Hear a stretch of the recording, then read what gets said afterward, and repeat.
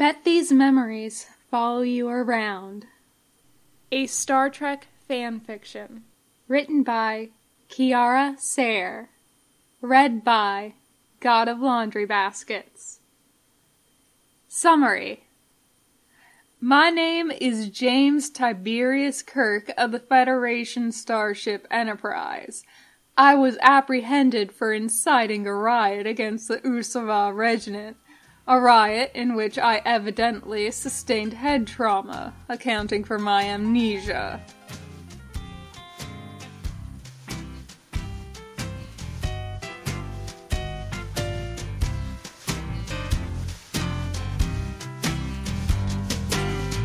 All my life I've been telling myself I don't need nobody else.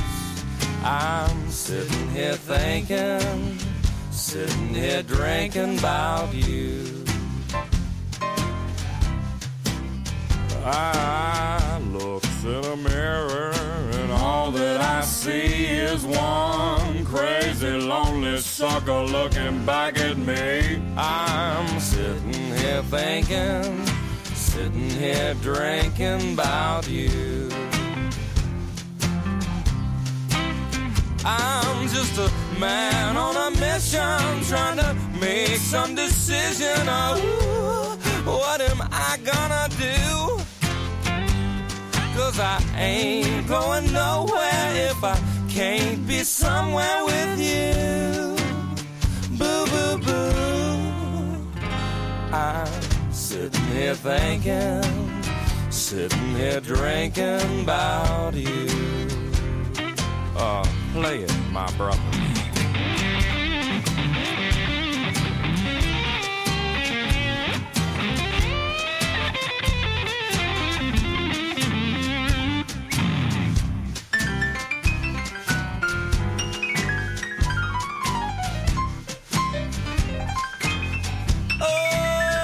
I'm just a man on a mission, trying to make some decision now.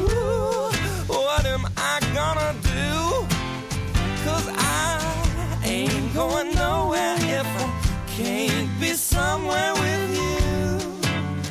Boo, boo, boo. I'm just sitting here thinking, sitting here drinking about you. Yes, I'm sitting here thinking, sitting here drinking about you.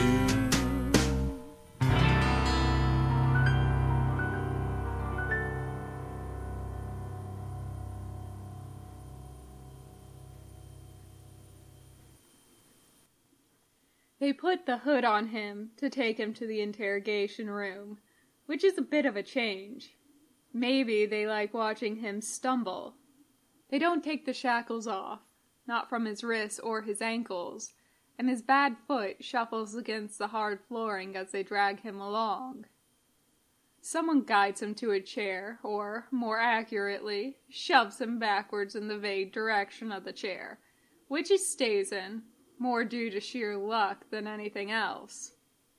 Then the hood comes off and he blinks at the light. He's not alone with his captors. There's someone else, another human on the other side of the table, hands carefully spread and pressed against the surface. There are no shackles on him. His own shackles rattle as he pulls himself into a more comfortable position on his chair. "Boy, am I glad to see you," he says. The newcomer's eyes flicker towards the captors, who are still standing by the door. "You know who I am?" "You're the first damn human I've seen in coming on a week now," he replies. "That's all I have to know." The newcomer's expression is tight and restrained, blue eyes wide even though there are clear crow's feet crinkled into the skin around them. But his voice is carefully neutral as he asks, "What have they told you?" He hesitates, but even if this new human is somehow a ruse, Repeating back what he's been told can't hurt anyone. My name is James Tiberius Kirk of the Federation Starship Enterprise. I was apprehended for inciting a riot against the Usava Regiment, a riot in which I evidently sustained head trauma, accounting for my amnesia. The newcomer's head inclines minutely in a nod. I'm a Federation doctor. The first officer of your ship is negotiating for your release, but for now, you get a visit from me to check you out. Make sure you're okay, Jim. Jim blinks at the nickname and asks, "So what's your name?" The newcomer's lips tighten just a fraction, then relax again. I'm the Chief Medical Officer of the Enterprise. McCoy watches Jim's reactions and says, "Does that sound familiar to you?" "A bit," Jim mutters. "Where's your equipment if you're examining me?" "I'll be allowed to remove my hands from the table for the express purposes of examining you once you consent to the examination," says McCoy. Apparently, the Usava forces take security very, very seriously. Jim raises his hands, allowing the shackles to clink. "You don't say." "Do you consent?" McCoy asks. "Of course I consent." "Good." McCoy removes his hands from the table, and Jim sees a thin outline, detailed down to the contours of the knuckles, fade onto the surface of the table. He makes a mental note that there's more to the metal table than he had previously thought. One of the Usava security guards places a medical tricorder on the table by McCoy's hands. "You may stand and approach the prisoner." "That's very kind," Jim tells him, and McCoy shoots him a look. "Maybe it's best not to antagonize your current caregivers, Captain," McCoy says pointedly, picking up the tricorder and approaching Jim. Jim watches his fingers flip the tricorder open and maneuver the options inside. The motions are fluid, but slower than Jim would expect of a CMO, and his fingers start to the undo button with some frequency. There is also, to Jim's eye, a very slight tremor. "Nervous, Doctor?" Jim asks, watching McCoy's hands. "These aren't my ideal working conditions, no," says McCoy, but his hands speak louder. They slow down as he talks, as though he has to concentrate on what he is doing. McCoy takes the tricorder hand scanner and points it at Jim's head to collect data. "Are you really all right?" McCoy says, barely adding voice to a whisper so that the Usava guards don't hear him. "As well as I can be under the circumstances. They're trying to get information, but I don't have any," Jim replies at the same volume. "Are you really a doctor?" McCoy's hand, to give him credit, doesn't stop its slow up and down scan of Jim's head. "You have a concussion," he says, back to normal volume. "It's gone untreated for almost a week now. That's what's causing the amnesia." "What a novel diagnosis," says Jim. "You must be all the nurses' favorite," McCoy tells him. "Yes, and their favoritism is just overwhelming." McCoy moves the hand scanner to Jim's wrists and frowns. "How much do they keep these things on?" Jim raises his eyebrows. "On? They haven't taken them off." For a moment, Jim can see a flare of anger kindle in McCoy's blue eyes, but after a moment and visible effort on McCoy's part, It submerges below a polite professional concern. They're causing damage. The soft tissues are bruising, obviously, but they're also leaving microfractures in the bones of your wrists and weakening the cartilage at the joint. If we don't get it treated, and soon, there may be permanent damage. Jim cranes his head to look at the Uswa guards. You hear that? I'd love to stay, but I have a doctor's appointment I really can't miss. The guard turns his head to one side to look at him. Like all Hesevians, his eyes are on either side of his head, bracketing the fleshy beak-like structure in the middle of his face. Then tell your first officer to negotiate faster, the guard says in a voice like chewing on bones. Your examination is over. But I'm not, begins McCoy. You are now. Time's up. The hood's just for your benefit, you know, Jim tells McCoy 2 days later, once the hood is off and when the guard's taken up his post by the door. They don't do that when they're just asking me questions. Don't you feel special? McCoy's eyes don't leave Jim's face, focused on the tender, warm bruise covering Jim's zygomatic bone and sweeping down from the corner of his eye socket to his cheekbone. Jim can't blame him if it looks as bad as it feels. The guards had some questions about the nature of the Federation's support of the rebels, Jim says. Not a bad shiner, huh?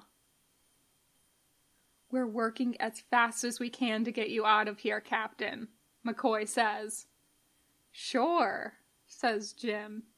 Do you need me to consent to the exam again? That would be nice, says McCoy with a pointed look at his hands still on the table. I consent. McCoy's up in a heartbeat, medical tricorder aimed at Jim's face. Hasn't the stupid planet heard of second impact syndrome? He demands. Probably not. It's unique to human physiology, says Jim. I knew that, says McCoy. I just hoped that the alien hostage takers would research the medical needs of their hostages, at least if they intend to keep them as hostages. The Hesiovans can barely tell humans apart. I don't think they care. Except, now that they put all this work into me, they'll hardly kill me. McCoy's gaze flashes up to meet Jim's eyes. That's what we're hoping, he says darkly. He folds the tricorder up. Well, the good news is that your concussion seems to be resolving itself nicely. Now there's just that small other matter. The Hesiovan guard's ears flicker up and down. Other matter? In earning his reputation with half the galaxy, the captain unfortunately picked up a few diseases that need regular treatment, says McCoy with careful emphasis. I have to administer his medication. The Hesiovan's nostrils flare. Proceed. Right, says McCoy, putting the medical tricorder on the table. Captain, if you could drop your pants and bend over the table, please. What like hell? Says Jim. What kind of treatment is this? The Hesiovan guard demands. McCoy looks up from where he's pulling something from the small bag he was permitted to bring with him. He has Denobulian herpes, he says. It needs topical treatment, which, given the location, means a suppository. He pulls it from the bag and holds it up to demonstrate. Sure enough, a large suppository pill is already loaded into the applicator. The Hesiavan blinks and switches which eye is looking at them.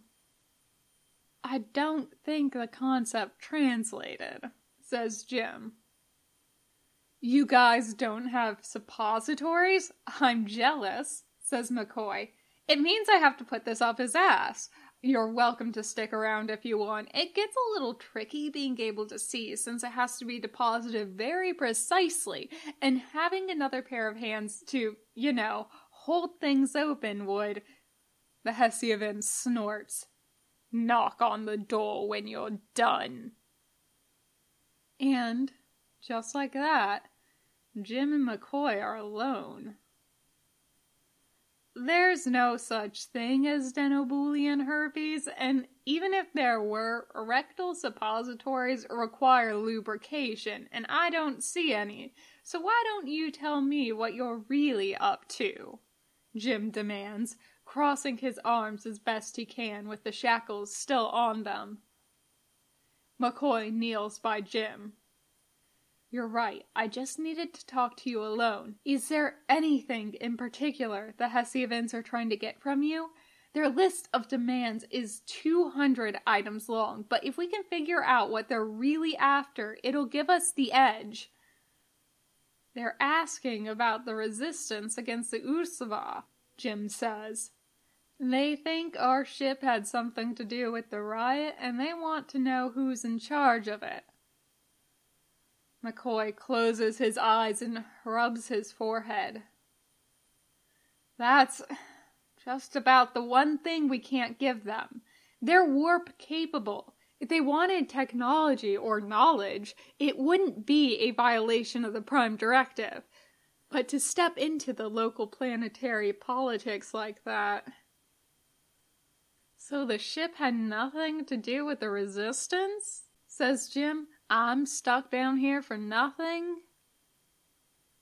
We didn't know it was a resistance to anything. We got a hail from a disabled ship, and next thing we know, we're apparently arming a freaking revolution. McCoy opens his eyes again. They're still questioning you. Are they getting angry that you're not telling them anything? Hell, getting angry seems to be their favorite pastime around here, Jim says. I figure I got another few days before they get really pissed.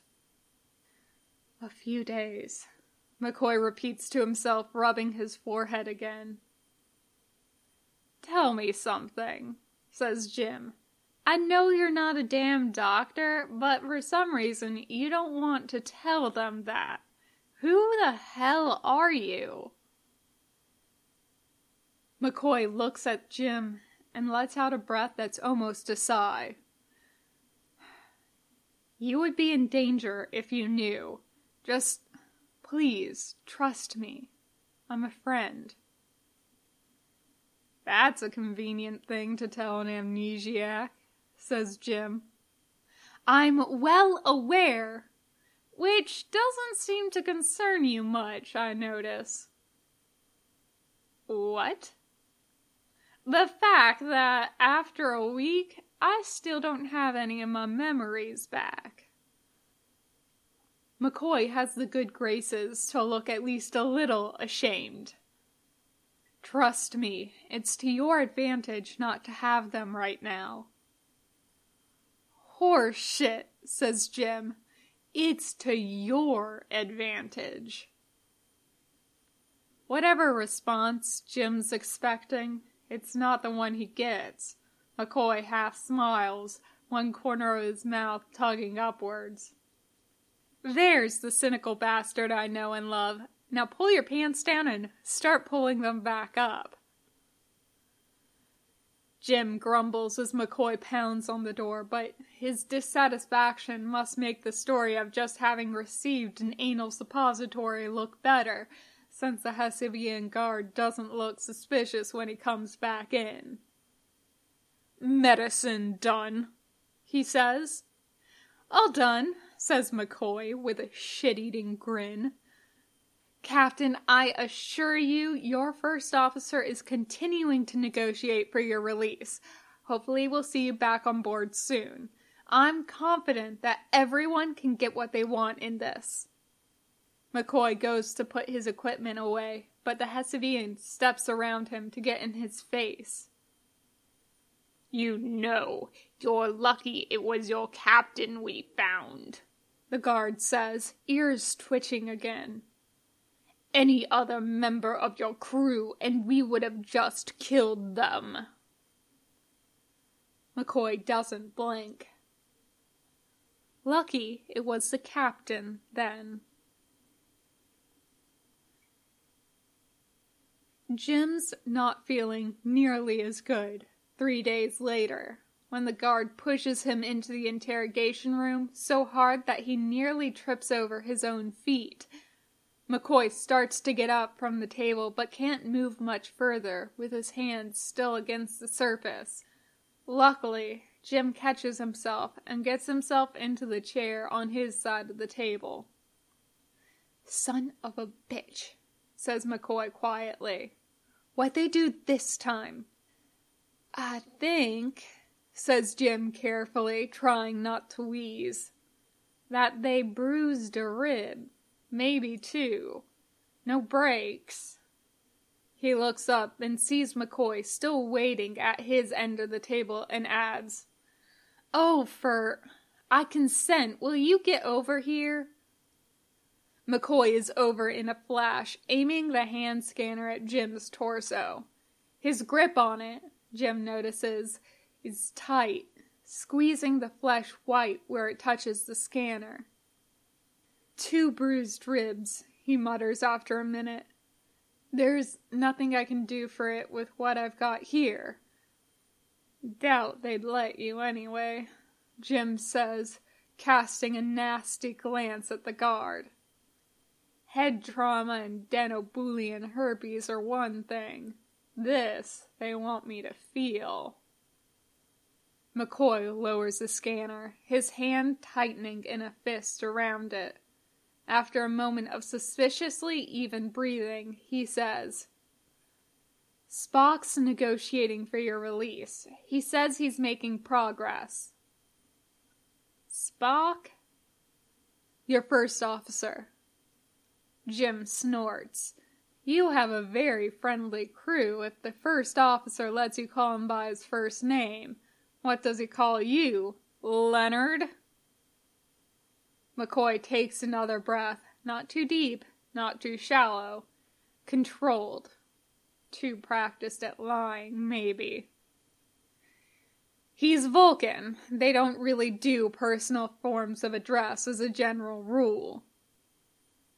Uh-huh, Jim says. And what do I call you? Doctor? Depends, McCoy says, and meets Jim's eyes straight on how much I have annoyed you that day.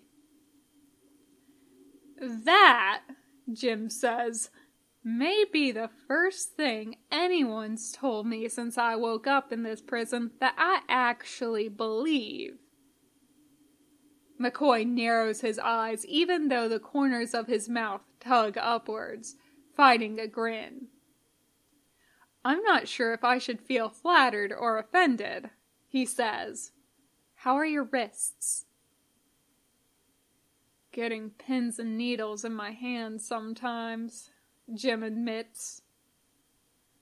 McCoy's mouth tightens at that.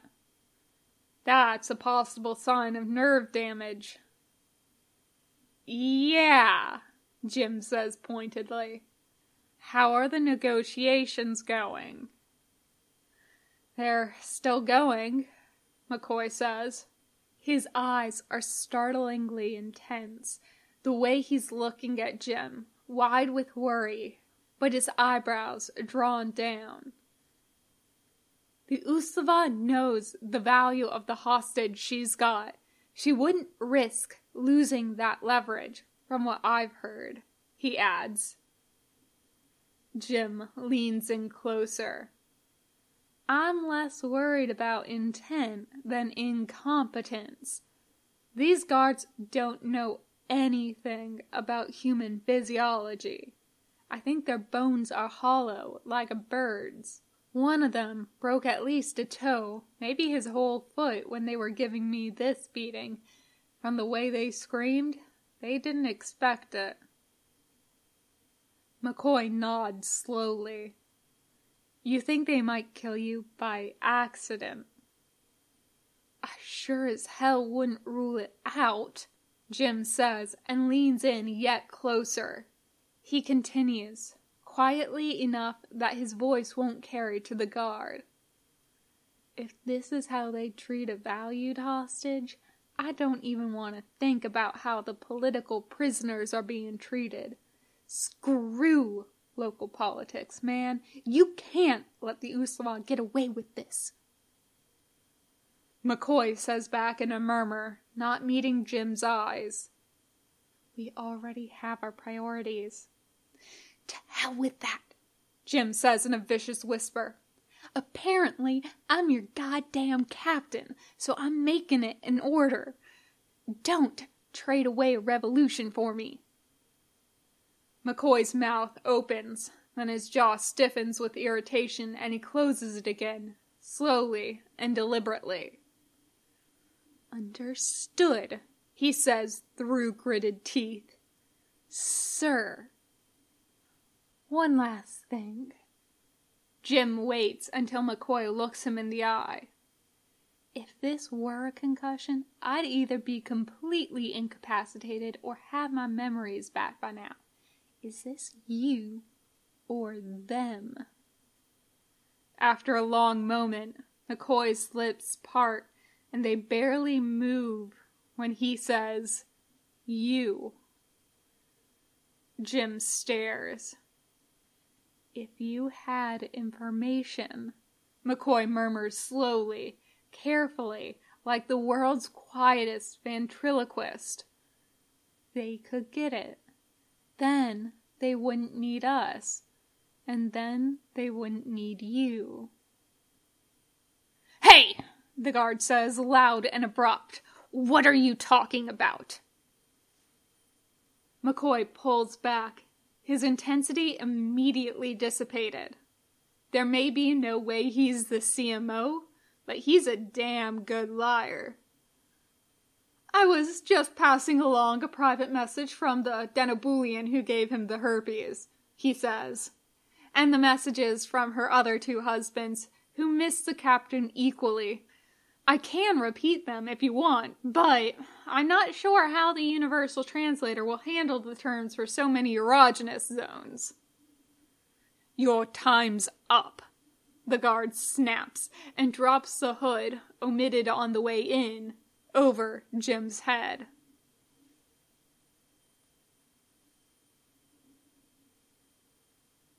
It takes 2 Hessavians to drag Jim into the room 4 days after that, and they don't bother taking him all the way to the chair. After letting the tops of his feet drag all the way down the hallway, they let the rest of him hit the floor just to the side of the table. Whatever they gave him yesterday is keeping his reflexes slow enough today that he can't get his arms out in front of him in time. He's dimly aware of an argument above him as he considers that, on the whole, he's pretty lucky. The Hessavians know so little about human anatomy that they can't even imagine traditional earth torture techniques, and they showed an abundance of caution in administering only the mildest dose of whatever drug they gave him, an anticholinergic if he's any judge. He can feel the heat of the fever perched on his skin. Blurred vision has reduced the world to amorphous shapes. The mnemonic comes back to him. Hot as a hair, blind as a bat, dry as a bone. Something about beats, but that doesn't make any sense. Blinding white consumes his vision, and he manages an indistinct curse as he closes his eyes. Can you hear me? McCoy says, flattened tones that indicate a repetition. Captain, can you hear me? Jesus, you better say something fast. You could warn me next time, Jim says hoarsely. The breath McCoy lets out is ragged, and he hangs his head in relief. Oh my God, he murmurs. If this is some kind of universal revenge. He cuts himself off and turns back to Jim. Okay, I have to do it again. There, see? Jim says, and forces his eyes to stay open as McCoy checks his pupils with a small flashlight. His medical tricorder is nowhere to be seen. Not so hard. McCoy leans in and whispers, "How much of this is you playing possum?" "About half. I assume I've had better days." "Yeah." McCoy grimaces. "Yeah, you have, and it's about to take a turn for the worse." Jim doesn't get a chance to process this before McCoy's pulled out a phaser and aimed it at the Hessavian guard. "The Enterprise wants its captain back alive," McCoy says, standing up and keeping the phaser leveled at the guard. "You're making that really difficult, so I suggest you just let the two of us go." "McCoy, what the hell are you?" The other guard has whacked him across the back of the neck before Jim can finish his sentence.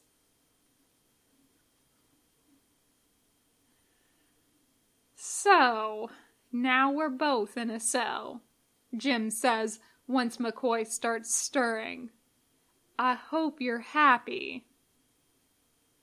Still on the ground, where the Hessavians left him flat on his back, McCoy gently raises a hand to his head, his entire face scrunching with pain.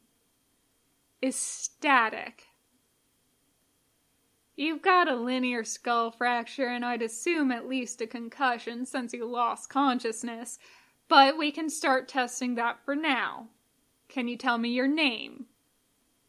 McCoy turns his head to look up at Jim on his cot. After a moment, he says, "Leonard McCoy." "Right," Jim says. "Can you tell me my name?" After a second, McCoy starts pushing himself up to sitting. Jim doesn't move to help him, but watches in case he falls over again or starts vomiting or somehow manages to make himself even more of a pain in the ass than he already is. That's a loaded question for an amnesiac to ask someone with a concussion. Jim snorts. "Len, do I call you Len?" "Not usually." "What do I call you then?" McCoy looks at Jim straight in the eyes, and when he speaks, it doesn't sound like he's answering the question at all. "Bones." The hairs on the back of his neck raise. "You have a piss-poor mind for strategy." McCoy laughs at that so hard he curls over on himself. "If we get out of here alive, I'm going to remember you said that." "Frankly, I'm astonished we're not already dead." "Now they've got twice the leverage," McCoy says with an apathetic shrug. "Or they can kill one of us to make it clear they're serious. We figured they wouldn't do that until they could establish a visual connection with the ship to do it live. And the ship's having some problems with its communications right now." Jim narrows his eyes. "What kind of problems?" McCoy shrugs. "I don't know. Lieutenant Uhura is very creative. How long were we out?" "You were out for about a quarter of an hour, and you're a shitty doctor." "Yes, I am," McCoy agrees breezily, and leans over the wall of the cell to push himself up. Then he digs in his pocket and pulls out a badge that even Jim's amnesiac brain recognizes as a small homing transponder. "Catch," McCoy says, and Jim does. "We took all the wires and electronics out of the tricorder this time and replaced it with a nifty little device that Spock and Scotty rigged up that should be weakening the Hesvian shields enough for the transponders to get us a transporter lock just about any minute now." "Oh, really?" With perfect timing, the lights in the cell flicker and with a loud mechanical clunk, fail. "Is that a good sign or a bad sign?" he wonders before pointedly adding, "Captain." He gets a wild-edged grin in return. "You tell me, Bones." Any reply is swallowed in a halo of dancing lights. "Well," M'Benga says, looking at his tricorder, "you are officially back to full health. Congratulations, Dr. McCoy, and welcome back to sickbay. It's all yours." Leonard snatches the tricorder display from M'Benga to double-check. "Have fun while I was on vacation," he says, and scrolls through the readouts. Wrist healing, fractured rib healing, concussion all but gone. The effects of the amnesiac drug are out of his system. "All due respect, sir.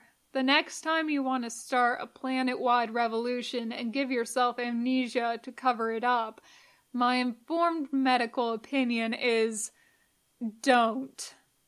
M'Benga lifts the tricorder display out of Leonard's hands as the door to sickbay hiss open. "Yeah," Leonard says, swinging his legs off the table. "I'll try to remember you said that." "He's making terrible jokes," Jim says gleefully, perching himself on the end of Leonard's bed. "He really is back." "Dr. McCoy has a clean bill of health and has officially retaken command of sickbay, sir," M'Benga says with a half-hearted salute. "So, if you don't mind, I'm going to go away now and enjoy some silence." "I'm not that bad of a patient," Leonard informs Jim, pulling his science blue overshirt off the tray near his bed. "Oh, you really are," Jim replies. "I had to treat you, remember?" "Oh, I remember everything about that planet," Leonard says. He pauses to pull the shirt over his head and makes eye contact with Jim. "I remember the Denobulian herpes, for one thing." Jim shrugs, unrepentant.